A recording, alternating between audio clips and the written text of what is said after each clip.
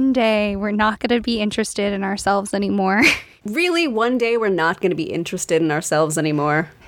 No, that's my daytime Rowan. At night, I'm like, type. I'm fascinating. Type. Did you ever... I know I, like, so blatantly went through the phase in middle school and high school where I was like, I just want to be interesting. I used to write things like, I want to be a mystery, but there's no mystery to me. I'm just not interesting. I want to be mysterious. Like... And then I became an adult and I was like, yeah, mysterious people just typically aren't good at communicating and should work on some stuff. They have unhealthy boundaries. Yeah, no, definitely. I've discovered notebooks from that era. I'm not proud. I want to let everyone know that on my end of this recording tonight, you might hear some nice ambiance in the background. And that is because there's currently a hurricane rolling through my town. So... instead of delaying recording, we thought we'd give you a spicy rain sound to go with the podcast. Neither rain nor sleet nor snow will stop this podcast. Oh, this is why we podcast together. I never would have thought of that. That was so good. I'm so glad that you even have power to be able to podcast. My parents are totally without power and water right now. They're camping in their house. God. Do they need anything? Can I go drive anything over to them? Last time I talked to them just before podcasting, they were out on a drive, so I have no clue what they're doing. Okay. A lot of people around here are out of power or out of water. Fingers crossed I've been okay with both, but it has definitely been very rainy and stormy and will continue to be so, which is a mood I'm into. Right, right. As like a mood, I love, but as a person who is recording a podcast, less so. Right. I want to come over and sit on a window seat in your townhouse. I don't actually think you have a window seat. I don't. I could make one. I have a bay window in my kitchen, but the problem is that it faces the parking lot and the other houses across the street, and my nosy neighbor stares into it to see, like, when she walks by. She has knocked on my door and welcomed herself into my home multiple times. One of those times actually opening drawers and, like, looking through them. I have an old wooden writing desk, and she, like, was opening the drawers and then be like, is You're this just... joking. Oh, she's like, you're just going to hate me. And I was like, yes, I very much do. So much right now. I'm trying to think of all of the things that I could do if I were there because I don't live there. So I get free reign. One of the best things about the pandemic is every time I see her, I'm like, sorry, 6 feet. I'm so sorry, 6 feet. And I should preface, she's very, very nice. She's just like a lonely old lady. Okay, you can be nice and have... boundary issues. Boundary issues. Huge boundary issues. I know she's one of those people that the person who lived here before me had a baby before he and his wife moved. And she referred to it as her baby. You know, like one of those people where it's like, they took away my baby. Like, I'm not touching that with a 10-foot pole. Nice to meet you. I'm going to go hide now. Please play a Halloween murder soundtrack in the wee hours of the morning in the wall that is closest to wherever she resides. One thing, blessedly, the walls are good at soundproofing, so I don't hear her, but our decks are right up against each other, and if I hear her when I go out onto my deck, I turn around. Oh, blatantly. I'm not very nice about it. Well, but you are a good human, and back to Tracy being arguably the best human, I have peace of mind living in LA because I know that if my parents needed something, I could call Tracy. Oh, 100%. Yeah, absolutely. My lovely mother has still mentioned a few more times that it's malarkey that you were at the mailbox and she didn't get to say hello, even though... she knows that it's quarantine and that wasn't on the table. No, I would never, ever risk your parents' health. Like, even socially distant, I think I would still not. Because also, I can't see your mom and not run and give her a big hug. Like, that would hurt. Like, that would genuinely upset me. Oh, I was thinking about your mom the other day. Wow, we're really making this into a mom appreciation This is a mom moment. appreciation episode. Our biggest fan, my mom listens to every episode as soon as it comes out. Oh, okay. I made the worst pasta with red sauce in the universe. I honestly have no idea how it was so bad. And I was just thinking, oh, Gina, save me from myself. If you join our Patreon and jump on our Discord, I can share a very simple 5-minute delicious pasta sauce recipe. Oh, well, speaking of Patreon, do you want to chat a bit about our super cool Patreon, Tracy? Let's do it. So it's up. It exists. We're very proud of it. Tracy did all the artwork for our Patreon.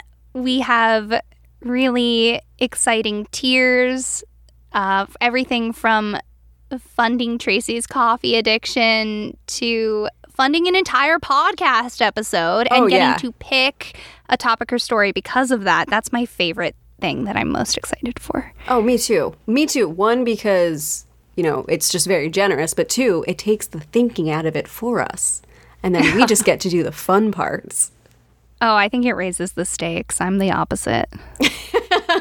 That sums up our relationship on this podcast. But the other really cool thing, I'm equally as excited for, is the Discord channel for our lovely patrons. And it's only $5 a month to get into our Discord and join the chat. Honestly, it is the equivalent of buying me a latte once a month. So if you have the spare change, please, please, please consider donating to our Patreon and joining us on the Discord where we chat about all different kinds of things like pasta recipes and memes. It's going to be extra cool because Tracy and I live so far apart that we're constantly sending memes and stories and content back and forth. So it's basically just going to be an online clubhouse of distancing. Just hello, friend. Hello. Yeah, it is socially distant and physically distant. No, it's physically distant, but not socially distant. It's socially distant approved. You are safe to join our Discord. So anyway, if you want to become a patron, head to patreon.com/willingandfable. All of our online everything is Willing and Fable. You know where to find us. We hope you do. Yes. Last thing at the top of the show before we jump into it is also don't forget to keep sending us your stories. We want to hear all your stories. If it's a local legend, if it's a family history, what did you call it before? Family lore? Oh, listener legends, I think, is what we call it in our office hours. In our office hours, yeah, listener legends. So please keep sending us your listener legends. It can be any topic. It could be a spooky story like the one that Brooke sent in, or it could be something funny that happened to you. Really, it's whatever you want to share with the world. And guys, spooky season is coming up, so we're compiling the spooky submissions that we have to include them in our maniacal plans for October. And not to plug Discord once again, but if you join for $10 a month, you get to help vote on some of those episodes. So that will give you a chance to have a say in what we talk about during our spooky season. And if everyone doesn't vote that Rowan gets to cover Mothman, it's over. It's over. She's going to boot you out of the Discord. That's what's going to happen. I'm the mod. All right. Guys, after we just plugged our own Discord, I think it's important for you to know that I'm Rowan Hall. And it's equally important for you to know that I am Tracy Harrison. And this is, of course, the Willing and Fable podcast, a podcast where we talk about ancient myths, local legends, and why stories have staying power. In today's episode, we are sharing stories centered around the idea of an afterlife. To quote Wikipedia, the afterlife, also referred to as life after death or the world to come, is the belief that the essential part of an individual's identity, or the stream of consciousness, continues after the death of the physical body. Cultures and practices around the world have stories of the afterlife, encompassing a variety of beliefs that contrast oblivion after death These tales range from forms of reincarnation to souls that become ghosts on Earth or alternate planes of existence, such as the Summerland, the Elysian Fields, Tartarus, Heaven, Hell, Limbo, Sheol, and so many more. Today, there are countless near-death experiences where people come back telling stories of bright lights, intense visuals, meeting specific figures, or reliving memories. From neurosurgeons to psychologists, people study and try to prove or disprove the possibility of life after death using science. But on this podcast, we want to celebrate the ways stories about an afterlife highlight some of the richest facets of living. I'm excited about this week's episode because I think we have two really contrasting but really exciting versions of the way people can think about the afterlife. Yeah, I didn't think of that. I will confess I've been so wrapped up in my excitement about my story that you could have said I'm doing an afterlife in which the Pillsbury Doughboy grants all your dessert wishes, but... Well, now I regret my choice. Could you imagine? Right? That would be insane. Oh, real quick, speaking of Halloween, are they the Pillsbury Doughboy cookies that have the little drawings printed in them? Yeah. Slice. I used to, a couple years ago, I kind of overdosed on them. I made them like every week. So I've taken a break the last few years from them, but I think I'm ready for them again.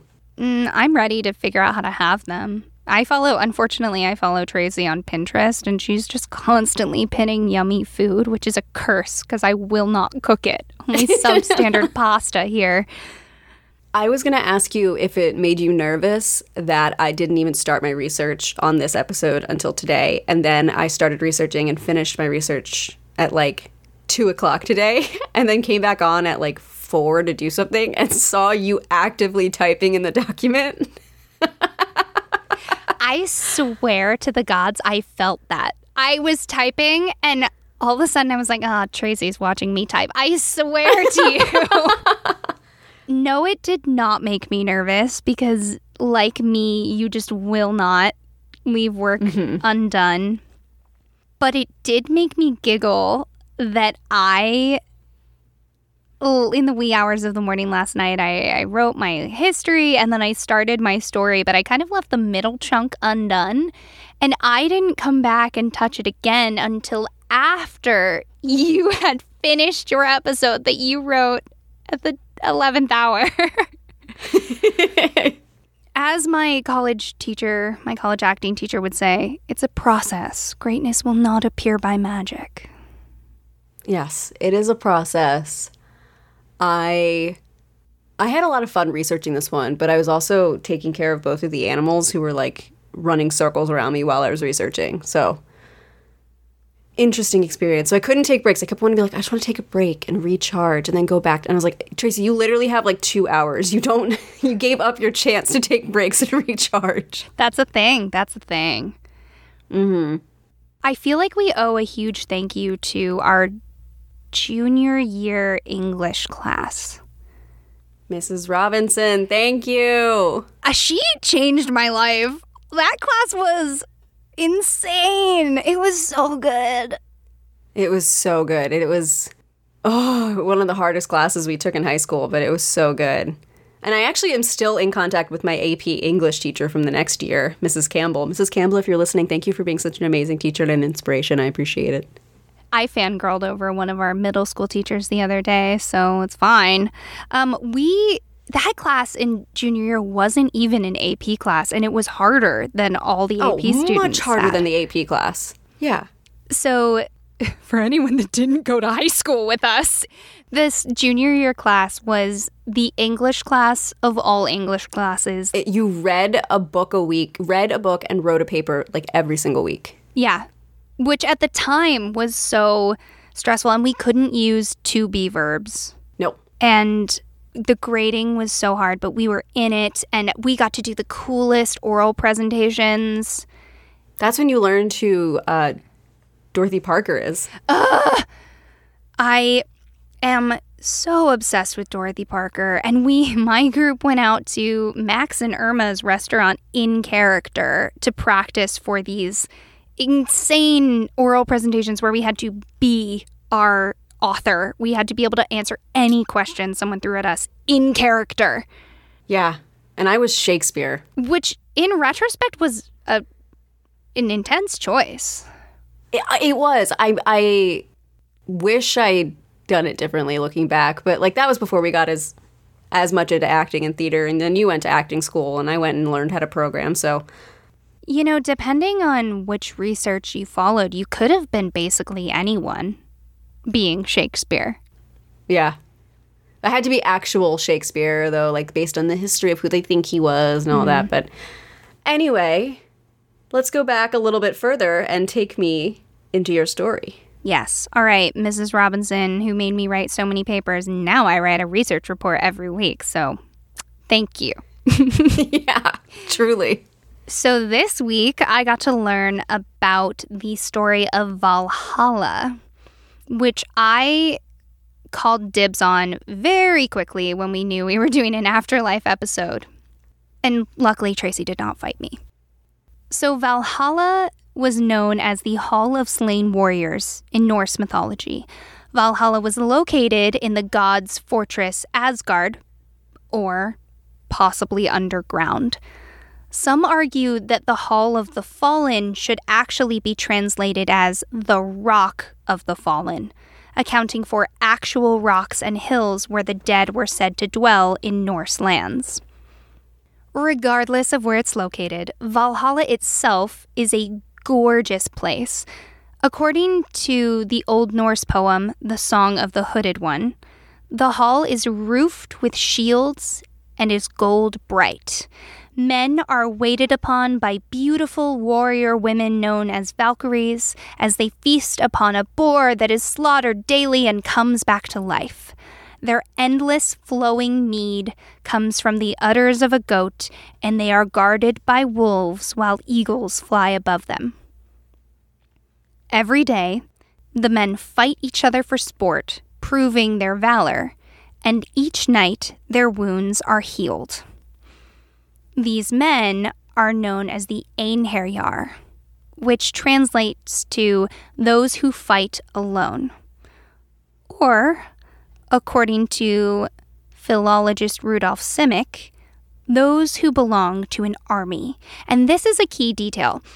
When Ragnarok, the last battle between giants and gods, comes, the god Odin, to quote Norse mythology for smart people, is fated to fight the dreadful wolf Fenrir.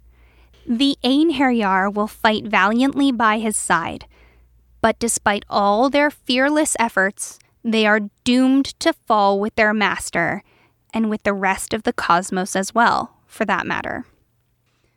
Odin is kind of the big god in Norse mythology, often given the title Allfather. Yeah? Can I tell you one fact I know about Odin? Yeah. It's where we get the word Wednesday. Bring it. So another pronunciation of Odin is Woden, and Wednesday was his day, so it was Woden's day. Wednesday. Okay, sure. That's like the only fact I know about Odin. I like Wednesdays. Let's do it. Today is not going to be a comprehensive dive into who Odin is because obviously gods can get their own episodes. Right.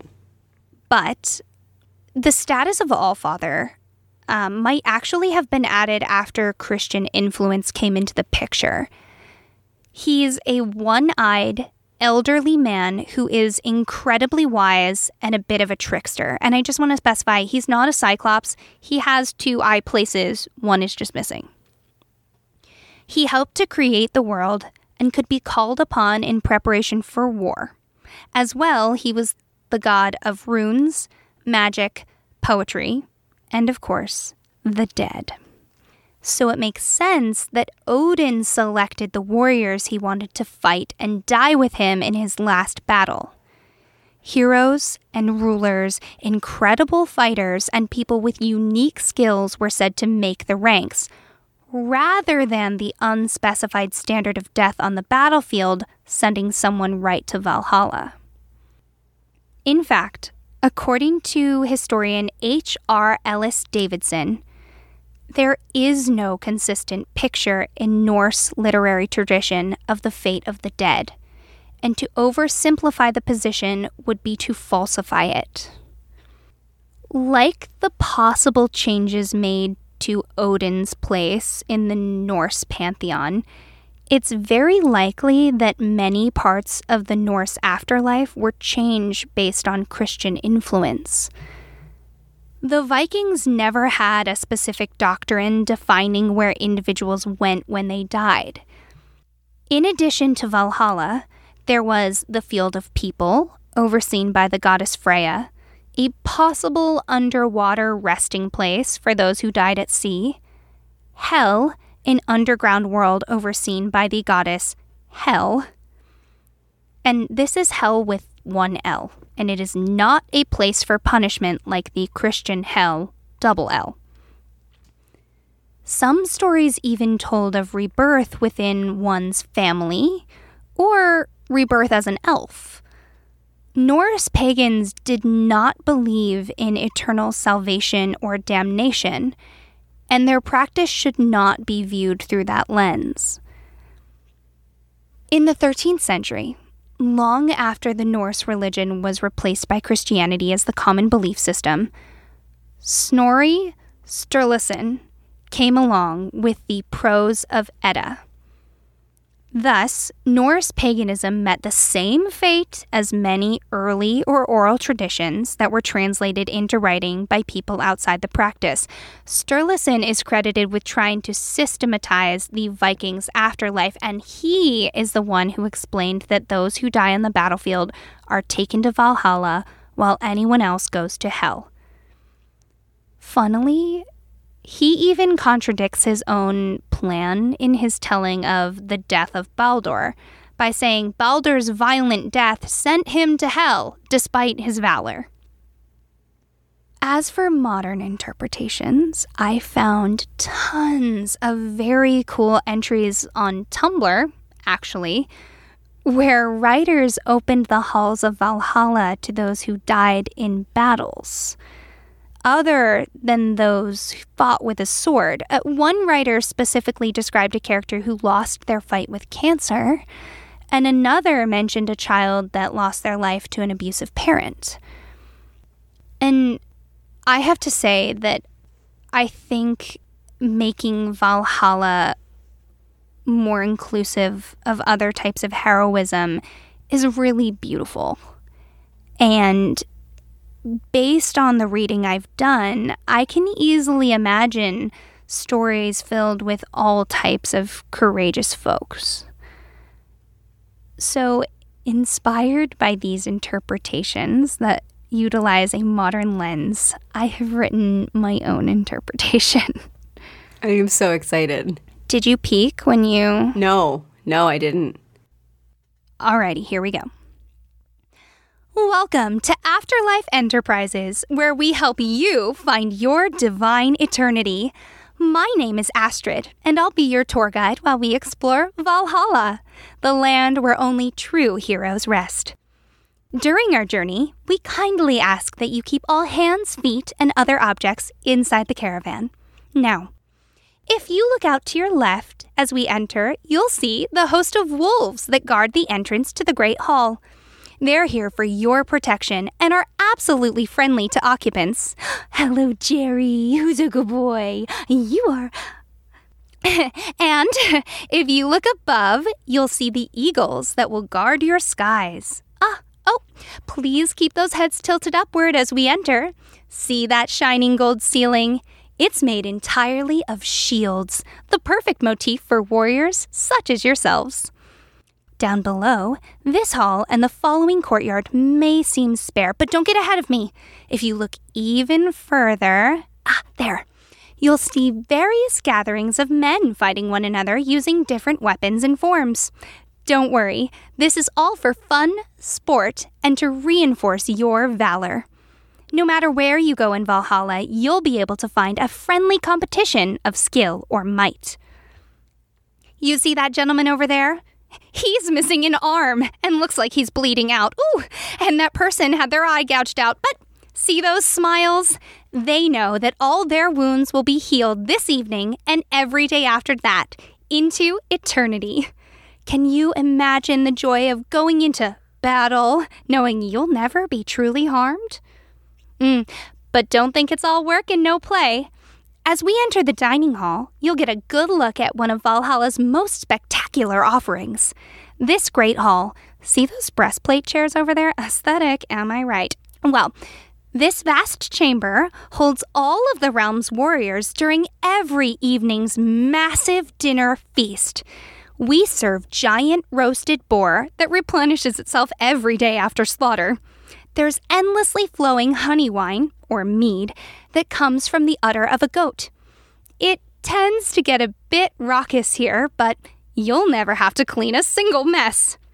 Turn to your left now to see a few members of our beautiful host of Valkyries. These handmaidens are here in Valhalla to serve your needs. I see you, sir. Remember to always be nice to them. If you do make it through Valhalla's application process, that means the Valkyries gave you the A-OK. You'll also have to get the go-ahead from our god Odin to spend your afterlife here. Unfortunately, I believe he's out today, but as we come to the end of the room, you'll see his throne. Those of you that choose Valhalla will recognize him easily. He's a wise-looking older gentleman with one eye. Sometimes you'll see him in his war regalia, but you'll find him covered in hooded robes on casual Fridays. There are a few things to be aware of if you select this exciting realm. Magnus, why don't you pull us over by that tree as we exit? Thank you. So, for those of you who choose Valhalla, the selection process for warriors is pretty strict, but we highly encourage you to apply and know that if you're welcomed, you're truly the bravest of the brave. For many of you, that means your significant other will not be able to spend eternity by your side. I see your faces. I know some of you will see that as a bonus. As far as payment goes, don't worry. We don't have eternal damnation or specific rules. We'll save the soul weighing for our Egyptian friends.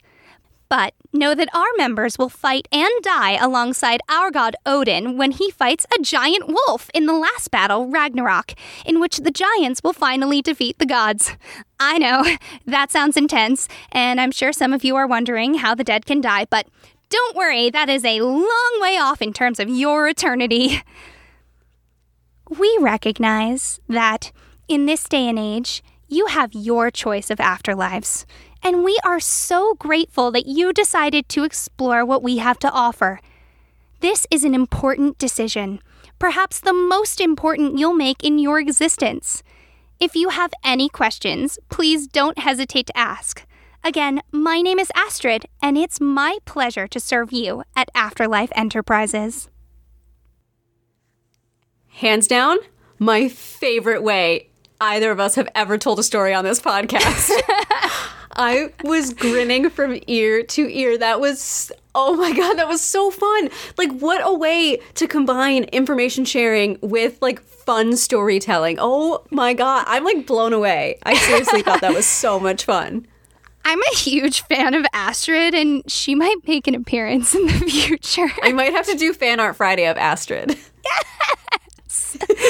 I just imagine that, like, a Disney tour where you get to explore all the afterlives before you make your final decision. Right. I think Valhalla and the feather weighing of the Egyptians and a couple others will be harder to get into than, Planes for the Damned, but you can try. It's like colleges. You have your reach schools, your safety schools. Yeah, when I did my research, what I learned is more about it as a place, rather than any one specific story. So I wanted everyone to get a good mental picture. I'm just still blown. Like, that was so clever. Oh. That was such a clever way to do that, and it was so much fun to listen to. I loved like Astrid and the classic hey, do you mind just taking us over? Thank you so much. Like jumping back into like Barbie, like hello, hi. Yes, like Barbie in the toy store. Yes. I have to say I came up with that idea while I was grocery shopping. As many of your great ideas come. So it seems. This is why I shouldn't grocery shop hungry, but I guess maybe I should. I don't know. Are there any can I answer any Valhalla questions for you? I mean, oh boy. That poor boar must have lived a terrible life. Oh my good golly gosh. Yeah. I feel for that boar. Also, I guess I'm assuming the answer is, well, let me ask the question first. So the warriors fighting each other every day. I'm assuming because they're such brave, strong warriors, that's like if they get their eye gouged out, like they get their eye gouged out. It's just that it heals overnight.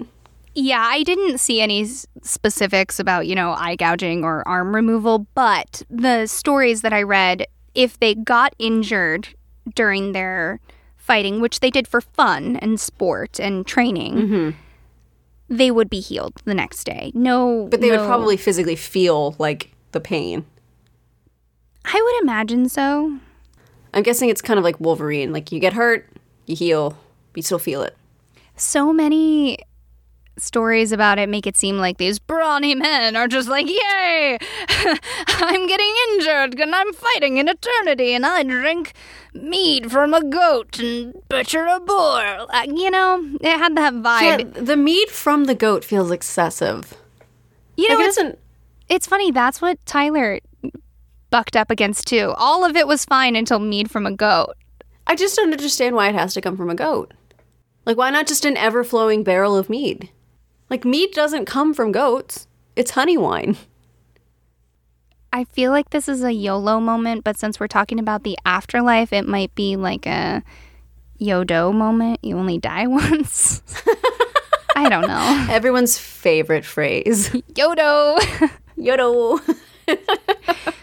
I don't know. And I think some of the writing that I found, it's very modernized. Although I will say Norse Mythology for Smart People is a great website.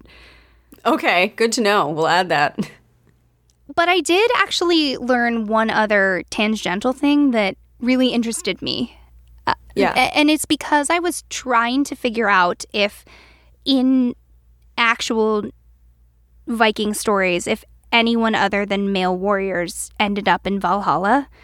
I didn't find any stories like that. And of course, I, as a modern person, love those modern interpretations.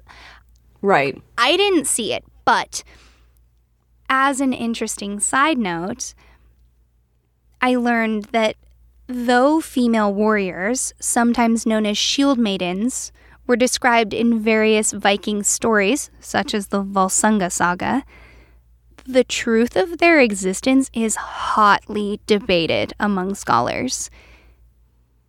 Apparently, people love fighting over whether women actually fought in Viking culture.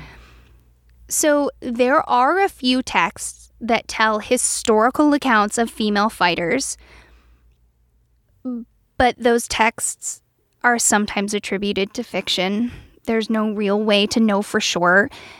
As well, certain burial sites have been excavated to find female remains buried along with weapons and or horses, but sometimes males were buried in the graves as well.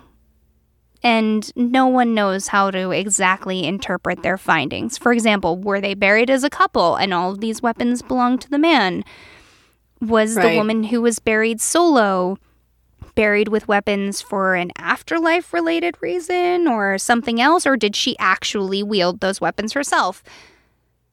No one has made a decision, but regardless of their place as actual fighting warriors, evidence does point to women in Viking culture being very well respected.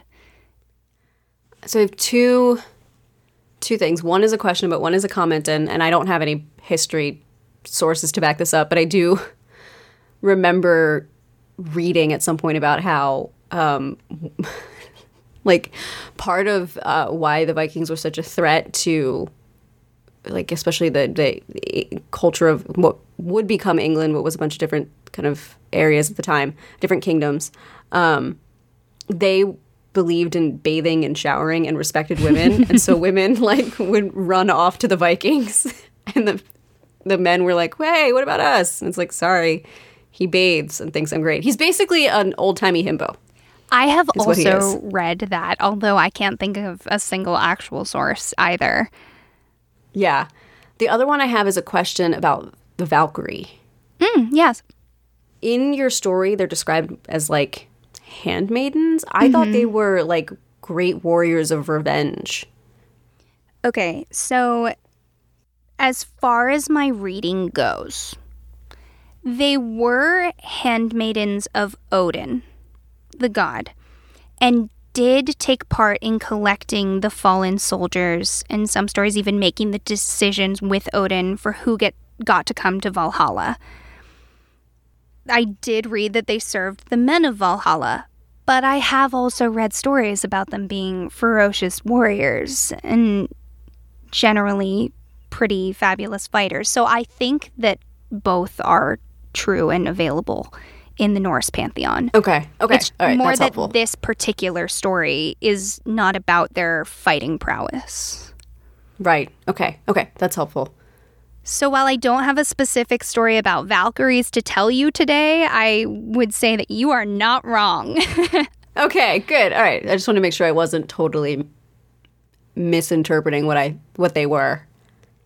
No, I don't think so. And of course, all of the art that you find of them based on the writings is just these stunning, fighting, conquering women. And it's hard to imagine them being handmaidens to fighting dead men, but it takes many oars to row a boat. Yeah, women can be anything these days. And in those days, actually, kind of speaking of what you said, for our game-loving listeners, on November 17th, 2020, Assassin's Creed Valhalla is coming out. I don't play Assassin's Creed myself, but I will say I watched the trailer for it, because why the heck not? And it was gorgeous. And it does bring up the idea of Viking culture being more quote-unquote civilized than their enemies would give them credit for. And it's done in a really beautiful way in that trailer. For all the Assassin's Creed games rightfully kind of are flawed or kind of mocked for being really repetitive, they're beautiful. And the attention to detail they pay to historical accuracy is unparalleled in my opinion. I played the first 3 games, and then sporadically I've been playing some of the other ones. I started but haven't finished, and I might pick it up again, Assassin's Creed Odyssey, and just the attention the attention that it pays to Greek culture and the accuracy of the time period it's set in is just unreal, unbelievable. So, plus you can play as a lady. Like I'm playing as a badass lady in Assassin's Creed Odyssey. So, and you can play as a badass lady in Valhalla as well. Yeah. Jamie, Tim, and I, every time we see anything that looks like Assassin's Creed, or if we see one at a convention, our favorite thing is to just go, "Look out! It's an Assassin's Creed." That's funny. I remember when you first got into Assassin's Creed and you would go parkour when we ran into moments. Parkour! Yeah, because you parkour all over the place. Yeah, I always wanted to try it, but I just never have. So if you're into games, you might want to try this when it comes out. Of course, also as far as Viking games go, there's God of War, the 2018 one. I have played a little bit of that. Also a beautiful game. I actually have not played any God of War. Listen, I play everything on story mode. I do. Because when I want to play a video game, I very rarely have a ton of time to devote to it, and I just want to explore the world. Right. So I quite love it, but I also know people who play it on a hard mode and hear the combat is great. So the world is your oyster. Yes, people can play video games however they want. I won't go on a rant about it, but I'm very passionate about it because I love video games. I've loved video games ever since I was an 8-year-old kid, and I forced Rowan to sit and play N64 with me, which is also how long we've known each other. I love video games, but I am a firm believer that they should be accessible to anyone. And for me, personally, it is more about enjoying the story I'm being told and the experience that I'm having than it is about being really good at it.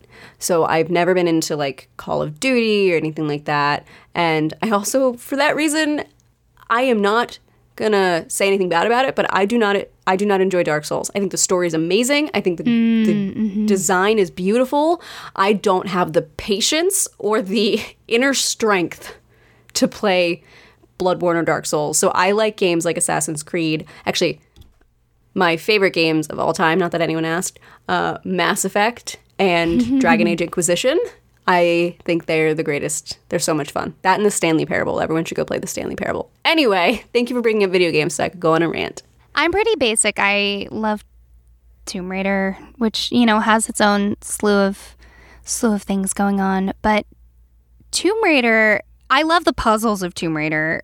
And when I found out that the new Tomb Raider, you can make the combat easy and make the puzzles harder, I was so excited because that is what I want from a game. And I get so frustrated having to play combat on hard if I want the puzzles to be as complicated as I like, or putting combat on easy because that's just not my favorite thing, and then ending up having the puzzles not matter. So for whatever else Tomb Raider is doing, that mechanic is chef's kiss.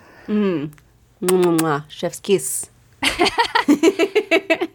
And a final thing I will point out for those who have not related to our video game discussion at all, there is a Vikings TV series. I have not tried it yet myself, but I hear good things, and their visuals are to die for.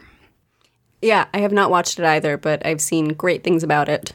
I know some folks who worked behind the scenes on different episodes of Vikings, and it's a good-looking show. That's so cool. Yeah. So that's Valhalla, everyone.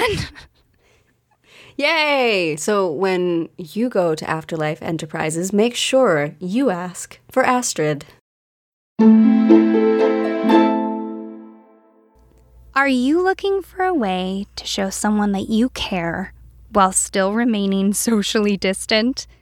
Why not send them a care package? Diamond Jewelry works with people and small businesses to create individualized care packages for any occasion. Starting at only $25, you can tell them what the occasion is, any specifics about the person it's for, and boom, they create the custom care package of your dreams. They'll even include a mask to help people stay safe from coronavirus. That is so cool. These care packages, guys, can include anything from jewelry to socks, candy, hats, scarves, books, puzzles, candles, and so much more. When Tracy surprised me out of the blue and sent me one of these care packages at the beginning of quarantine, my favorite two things were this amazing smelling candle and a tea that I am still trying to make last because I love it so much. What did you tell them about me to have them send the exact right things? It was so simple. I told them that you love vanilla. Yep. And that you really love to curl up and be really cozy. And so they took that and knew that it meant that candle and tea was the perfect combination for you.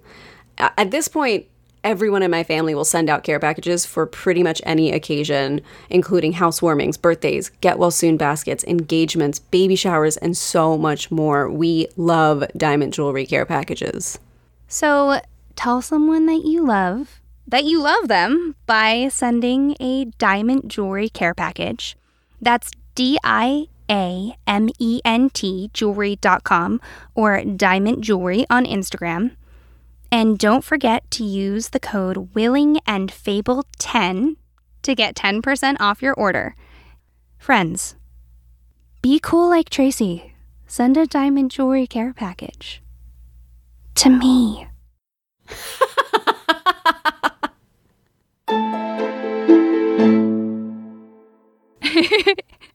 All right.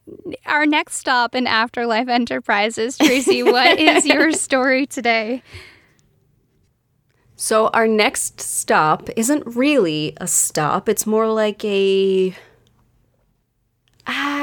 station we're going to stop at and then come back to and then circle around with. So what I'm talking about is samsara and the Buddhist idea of reincarnation. No pressure. That's awesome.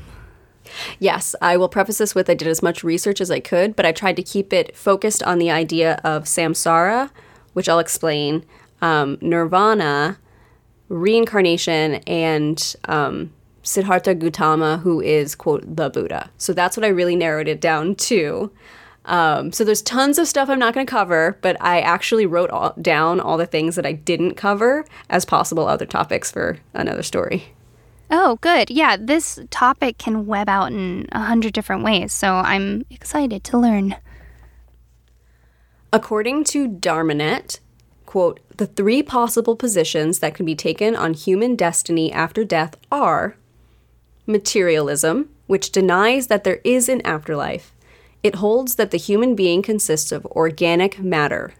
It regards the mind as a byproduct of organic matter, and after death, with the breakup of the physical body, all consciousness comes to an end and the life process is completely extinguished.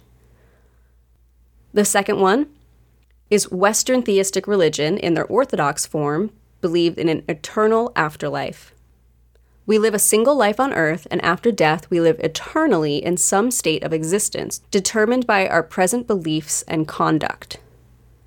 The last one, the idea of rebirth, prevalent in the religions of the East, Hinduism, and Buddhism. The present life is only a simple link in a chain of lives that extends back into the past and forward into the future. This chain of lives is called samsara. End quote. ReligionFacts.com also describes reincarnation thusly. Based on the no soul, anatta doctrine, the Buddha described reincarnation, or the taking on of a new body in the next life, in a different way than the traditional Indian understanding. He compared it to lighting successive candles using the flame of the preceding candle. Although each flame is casually connected to the one that came before it, it is not the same flame. Thus, in Buddhism, reincarnation is usually referred to as transmigration. In Buddhism, samsara, which literally translates to wandering, is the beginningless cycle of birth, existence, and death. This cycle cannot end until one extinguishes their desires, hatred, and ignorance. Only then can one reach the state of nirvana or nibbana. This is a word that literally translates into extinguish, representing the idea that extinguishing these traits leads to the end of the cycle of samsara. It's the idea of putting out the candle, burning the flames of desire and ignorance. Nirvana is not the heavenly or euphoric existence that it is sometimes described as in Western cultures today, but it is instead a state of being that leads to the end of the cycle of rebirth and suffering. By following the Eightfold Path, one can obtain enlightenment. According to Buddha.net, this path consists of Samadhi, which is complete or perfect vision, also translated as right view or understanding, vision of the nature of reality and the path of transformation. 2. Samha Sankappa, perfected emotion or aspiration, also translated as right thought or attitude, liberating emotional intelligence in your life and acting from love and compassion, an informed heart and feeling mind that are free to practice letting go. 3. Samha Vaja, perfected or whole speech, also called right speech, clear, truthful, uplifting, and non-harmful communication. 4. Samha Kammanta, integral action, also called right action, an ethical foundation for life based on the principle of non-exploitation of oneself and others. Samha Ajiva, proper livelihood, also called right livelihood. This is a livelihood based on correct action and ethical principle of non-exploitation. 6. Samha Vayama, complete or full effort, energy or vitality, also called right effort or diligence, consciously directing our life energy to the transformative path of creating and healing action that fosters wholeness. 7. Samhasati, complete or thorough awareness, also called right mindfulness, developing awareness if you hold yourself dear, watch yourself well. Levels of awareness and mindfulness of things, oneself, feelings, thought, people, and reality. Lastly, number 8, Samha Samadhi, full, integral, or holistic samadhi. This is often translated as concentration, meditation, absorption, or one-pointedness of mind. None of these translations is completely accurate. Samadhi literally means to be fixed, absorbed, or established at one point. Thus, the first level of meaning is concentration when the mind is fixed on a single object. The second level of meaning goes further and represents the establishment not just of the mind, but also of the whole being in various levels or modes of consciousness and awareness. This is samadhi in the sense of the enlightenment or Buddhahood. I have never felt less equipped for anything. That's okay. You'll learn that at any point you can begin this journey and start the path of understanding. Also, I had to look up how to pronounce all of those and listen to so many recordings. Yeah, I couldn't even cook a red sauce pasta today. Like, there's no enlightenment coming from me. I remember learning about this in school, but wow, have I not retained how much effort. It's kind of a beautiful practice. It is. That's what I loved about researching this, and I can get into it, but basically it's all about getting rid of your prejudice, getting rid of your ignorance, getting rid of your unnecessary desires, being good and compassionate. Like, it's just beautiful. So, in Buddhism, good actions will result in a better rebirth, while bad actions will have an opposite effect. A person can be born as an animal, ghost, demigod, god, or human. However, it's when a person is reborn as a human that they are given the opportunity to actively work towards nirvana. The other important part of working towards nirvana is understanding and accepting the Four Noble Truths discovered by the Buddha during his enlightenment. Before you dive into the Four Noble Truths, can I ask... This is the same question I was asking myself while I was researching Valhalla and wondering how dead, passed away men could die again in a final battle. How does one pass away as a ghost so that they could then come back as a human to work on nirvana? Basically, you are reborn as a ghost because of... There are kind of positive rebirths and negative rebirths. There's like heavenly and hell, and it's been Christianized, but basically, good and bad for the really simplistic version. And none of them are permanent. So when your bad karma runs out, you are then reborn in a better place. Oh. Mm-hmm. Okay, thank you. So now I'll talk about the Four Truths, the Four Noble Truths discovered by the Buddha during his enlightenment. The truth of suffering, dukkha. The truth of the origin of suffering, samudaya, the truth of the cessation of suffering, nirodha, the truth of the path to the cessation of suffering, magga. This basically boils down to the first two truths are about identifying the problem, and the second two truths are about solving the problem. Some have even referred to Buddha as sort of a physician in that sense. So, like I mentioned earlier when you asked your question, karma. Unlike how we colloquially talk about it today, karma does not cause an immediate reaction to one's surroundings. Being mean to someone and then tripping when you walk away is not an example of karma in the Buddhist sense of the word. Karma is the sum of a person's actions in this and previous states of existence, viewed as deciding their fate in the future of their existences. Essentially, what you do in this life will affect your next life. This is believed to play a part in how and where you are reborn. There are 6 realms into which you can be born. Early Buddhism combined the god and the demigod realms, so some sources will say 5 realms, but these realms are the god's realm, which is the most pleasure-filled among the 6 realms. However, the pleasures of this realm lead to attachment, a lack of spiritual pursuits, and therefore no nirvana. The human realm. Buddhism asserts that one is reborn in this realm with vastly different physical endowments and moral natures because of the being's past karma, but a rebirth in this realm is considered fortunate because it offers an opportunity to attain nirvana and the end of the samsara cycle. Demigod realm. This realm is the 3rd realm of existence in Buddhism, and they are called asura. Asuras are notable for their anger and some supernatural powers. They fight with the devas, or gods, and trouble the humans. Through illness and natural disasters, they accumulate karma and are reborn. Then there's the animal realm.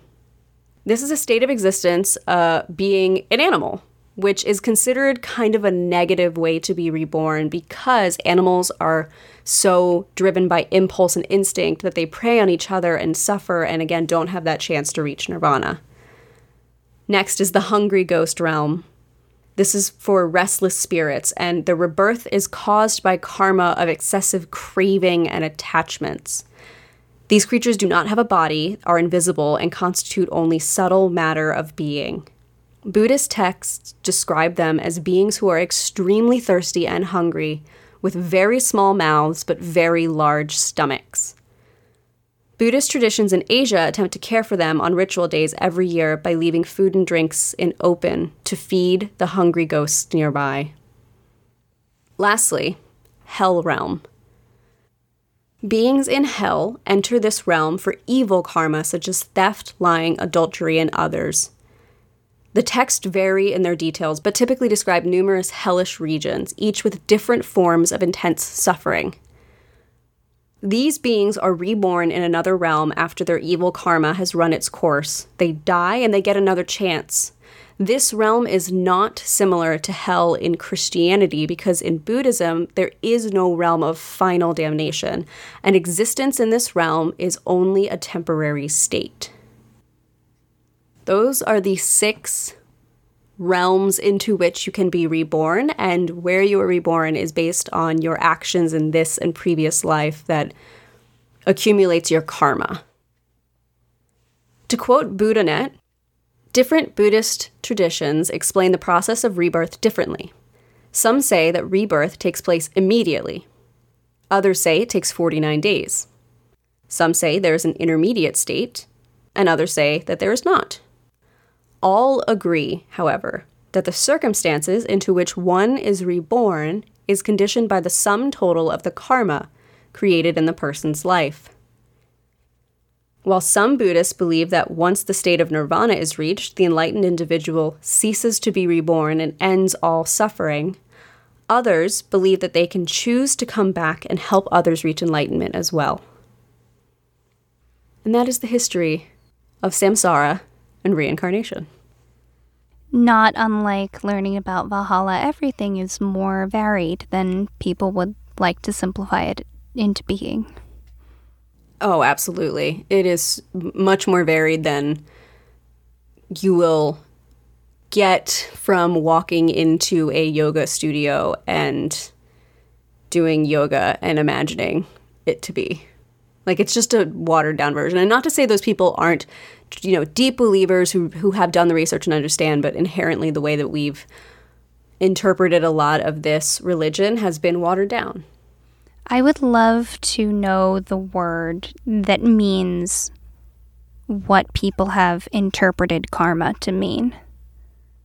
If there is a word that's like, if you're a jerk to this person, you trip and fall. Right. Yeah, I would love to know what that was, because it's not, I think you could argue that is what that word means in the way that all words change meaning and are fluid. But if we're talking about the Buddhist idea of karma, you're not going to feel the effects of being mean to that person for a little while yet. Instant effect is so much less scary. Mm-hmm. But, if you're a good person and you work towards good things, you'll have a good next life. I feel like you're comforting me. You're like, Rowan, it'll be okay. It will be okay. But what I didn't realize or remember, I thought everyone was just reborn as a different person. I didn't realize that you could be reborn as an animal or a demigod or a hungry ghost. I think we're all hungry ghosts. I know, I related to that. I was like, ooh, tiny mouth, big stomach.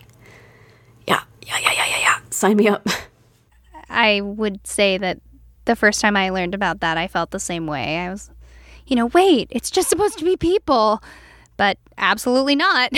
Nope. So the story I'm going to tell you today is the story of the Buddha's enlightenment. Siddhartha Gautama was raised in ease and luxury. He knew nothing of suffering in his life. He was afforded all of the benefits of being part of an aristocratic family. It is said that the night he was conceived, his mother had a dream that a white elephant with 6 tusks entered her side. He is believed to have been born on a full moon day, and even today his birthday is celebrated widely in Nepal, Bangladesh, and India. When he turned 29, Gautama began to grow disillusioned with his charmed existence. He realized that he too, along with all others, were subject to sickness, old age, and death. He saw the 4 passing sights: a sick person, an aged person, a corpse, and a holy man. This caused him great concern for the fate of humanity and our existence, so he began his spiritual journey. He left in the middle of the night against his father's wishes and went off into the woods, where he cut his hair, donned a monk's robe, and began wandering the countryside as an ascetic monk. An ascetic life is one characterized by or suggesting the practice of severe self-discipline and abstention from all forms of indulgence. This act of Gautama's was called the Great Renunciation. As he began his journey, Siddhartha Gautama studied under 2 teachers. First was Alara Kalama, who taught a meditation attainment called the Sphere of Nothingness. Gautama eventually mastered this practice, but felt he was still lacking in understanding. He felt that this practice, quote, did not lead to revulsion, to dispassion, to cessation, to calm, to knowledge, to awakening, to nibbana. So he moved on to his next teacher, Udaka Ramaputta. And while he reached the, quote, sphere of neither perceiving nor non-perception, he still felt unsatisfied and moved on in the hopes of finding the true path to enlightenment. He decided the next practice he would undertake was rigorous and extreme asceticism. He and a few companions practiced different forms of breathing, including holding their breath. He fasted until his ribs stuck out and he could almost feel his spine through his stomach. And he also practiced forceful mind control. However, this too was not the proper path to enlightenment. He found that it was too restrictive and did not provide the proper understanding he was still searching for. This is when he discovered the middle way, a path of moderation away from the extremes of self-indulgence and self-mortification. This is called the Noble Eightfold Path. He discovered this through a lost memory from his childhood.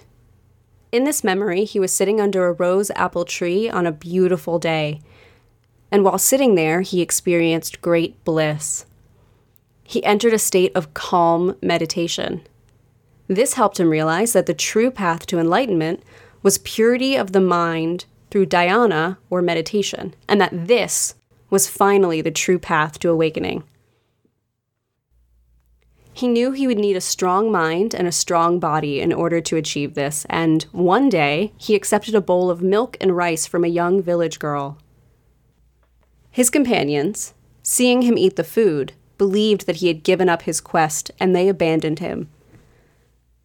But he had not given up his quest, and at Bodh Gaya, Gautama sat beneath a sacred fig tree and began to meditate. He was determined not to get up until he had reached enlightenment under the Bodhi tree. Different depictions claim it took him different amounts of time to achieve enlightenment. Some say 1 night. Others say 3 days, and some others say 45 days. In the end, the results are the same. It is said that he gained 3 knowledges: that of his own past lives and those of all living beings, the laws of karma, and that he was finally free of all obstacles and attachments. Siddhartha Gautama thus became known as the Buddha, or the Awakened One. This title implies that unlike the rest of humanity who are asleep, he has been awoken to see the truth of the world as it is. Approximately 6 years after he began his journey, the Buddha found enlightenment, and through this he reached nirvana at the age of 35. He would go on to live another 45 years before dying and finally ending the cycle of rebirth, known as samsara. Well told, Tracy. Thank you. I love that story, and I think you did a particularly good job explaining how unfulfilled he was until he kind of had his moment of revelation.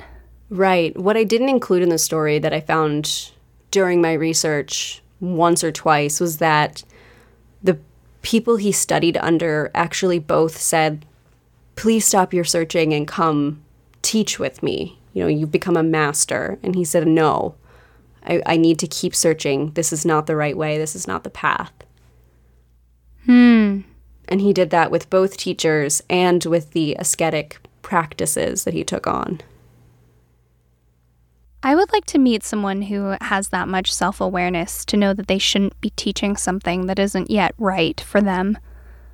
Yeah. I imagine he was probably at times the most incredible person to be around, and probably also the most incredibly frustrating person to be around. Such is the nature of the beast, I think. Yeah. But his he was a real figure. That is, whether biographies written later on, because I included some stuff that is considered to be pretty factual for his history, and some stuff that was written later on that's probably a little bit more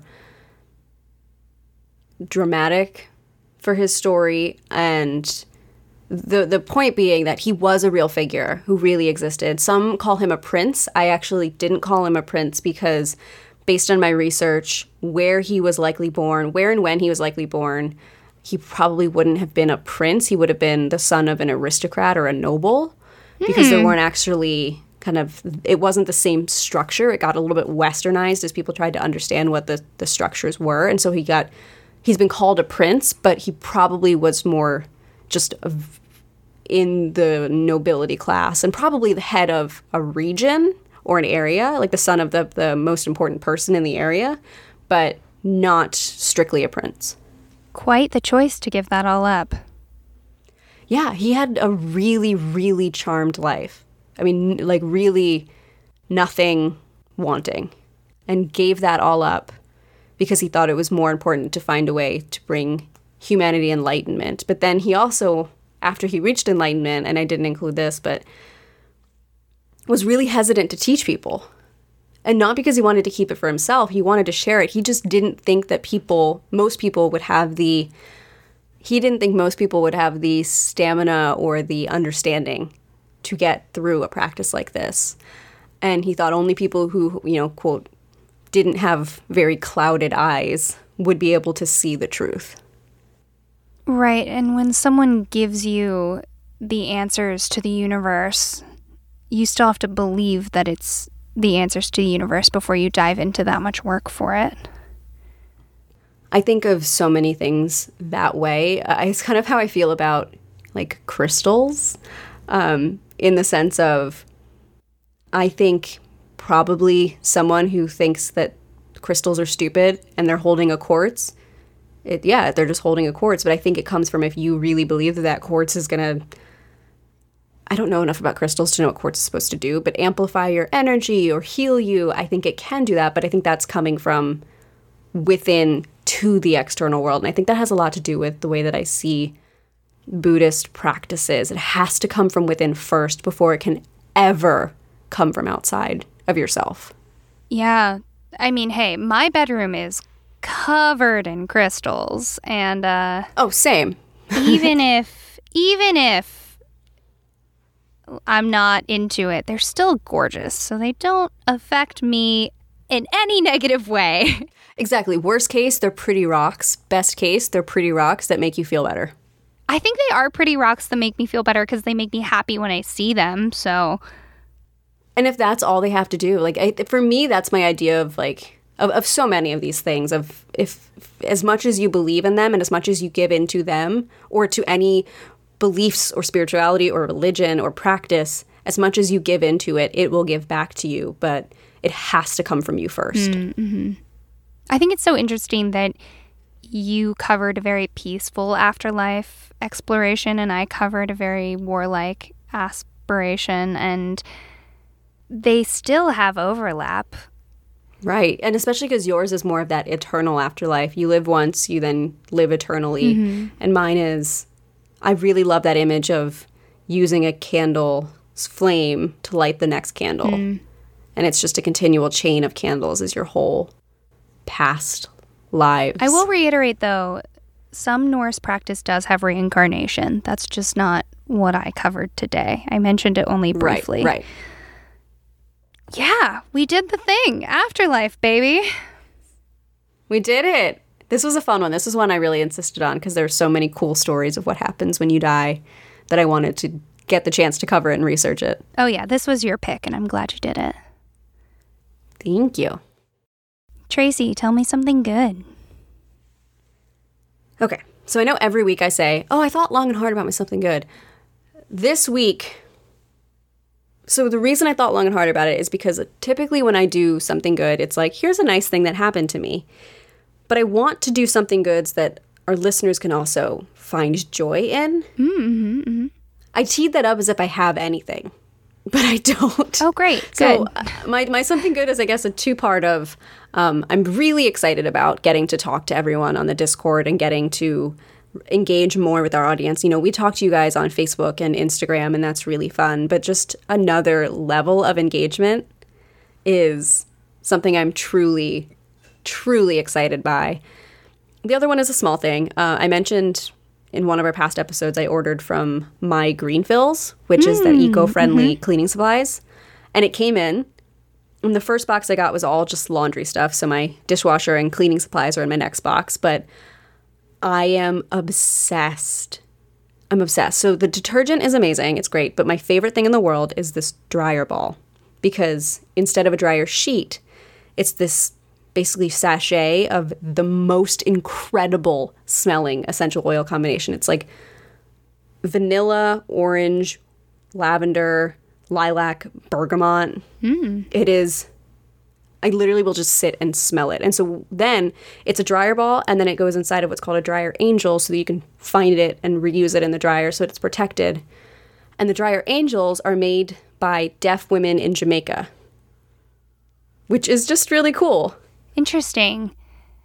Yeah, it's basically My Greenfills collaborated with the organization in Jamaica to give these women a good job to do. And so they're sewing these dryer angel covers. And I don't know if they're also making the dryer angels. I have to look into that. But so between the laundry detergent and the stain remover and the stain stick and the... Oh, does the stain remover work? Because that was the one I was most curious about.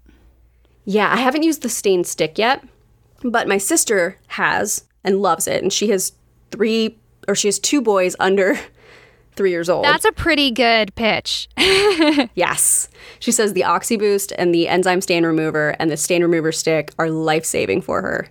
So I'm very, very, very happy with the stuff that I got from them. I need to see if they have a dryer smell that has nothing to do with lavender, because I don't like lavender.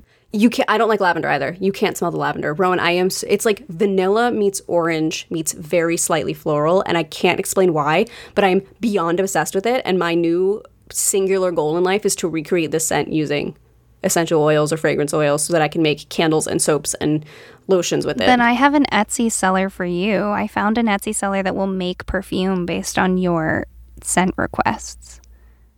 Okay, my scent request is the Dryer Angel from My Greenfields. Great. Awesome. They list the essential oils they use in it because they're very transparent about everything that they have. But I just need to figure out, it's like citrusy, but also this like warmness from the vanilla. I can't explain it, but it's so good. Oh, I need to snap a picture from the candle that I got in that care package you sent me. The care package from Diamond Jewelry? Yes, because it smells very much like that. It's warm and also a little bright and citrusy. I don't think it has bergamot in it, but you know when things have a very well-rounded scent profile? Yes, that's what this is. Yes. We are just going into it, aren't we? I love it. I love it. Okay, so before we carry on, why don't you tell me something good? I, too, put a lot of thought into this.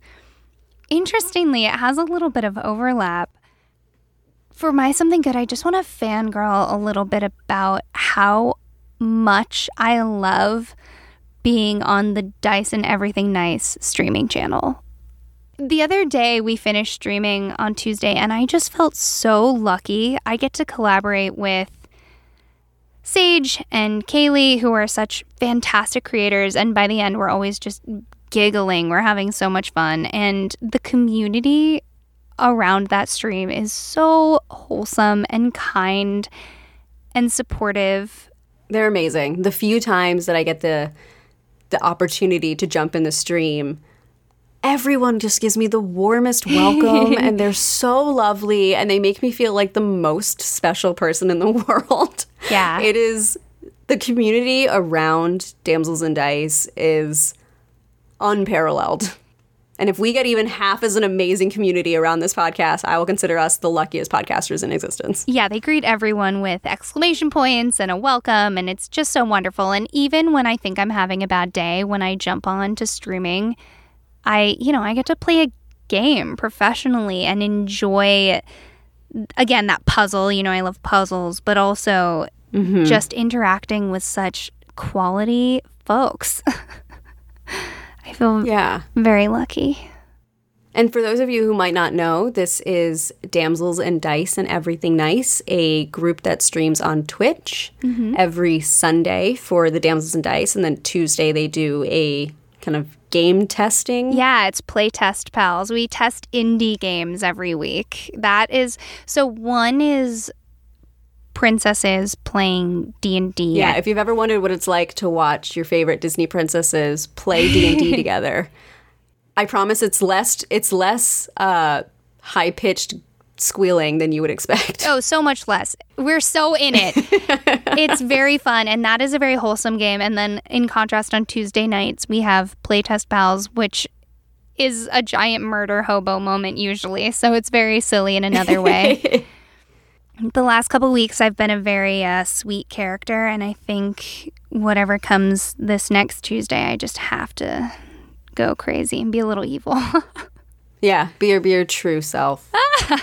Be your true chaotic self. Mm-hmm. All right, look at us. Right, look at us. This was episode 13. Happy 13. Happy lucky 13. Oh my God, and we recorded on a Friday. Happy Friday the 13th. Oh, what a dork. Yes, I love it. All right, everyone. Thank you so much for listening. And remember, stories grow in the telling. So if you like what we're doing, tell a friend. Or tell a foe. And we'll see you soon. Okay?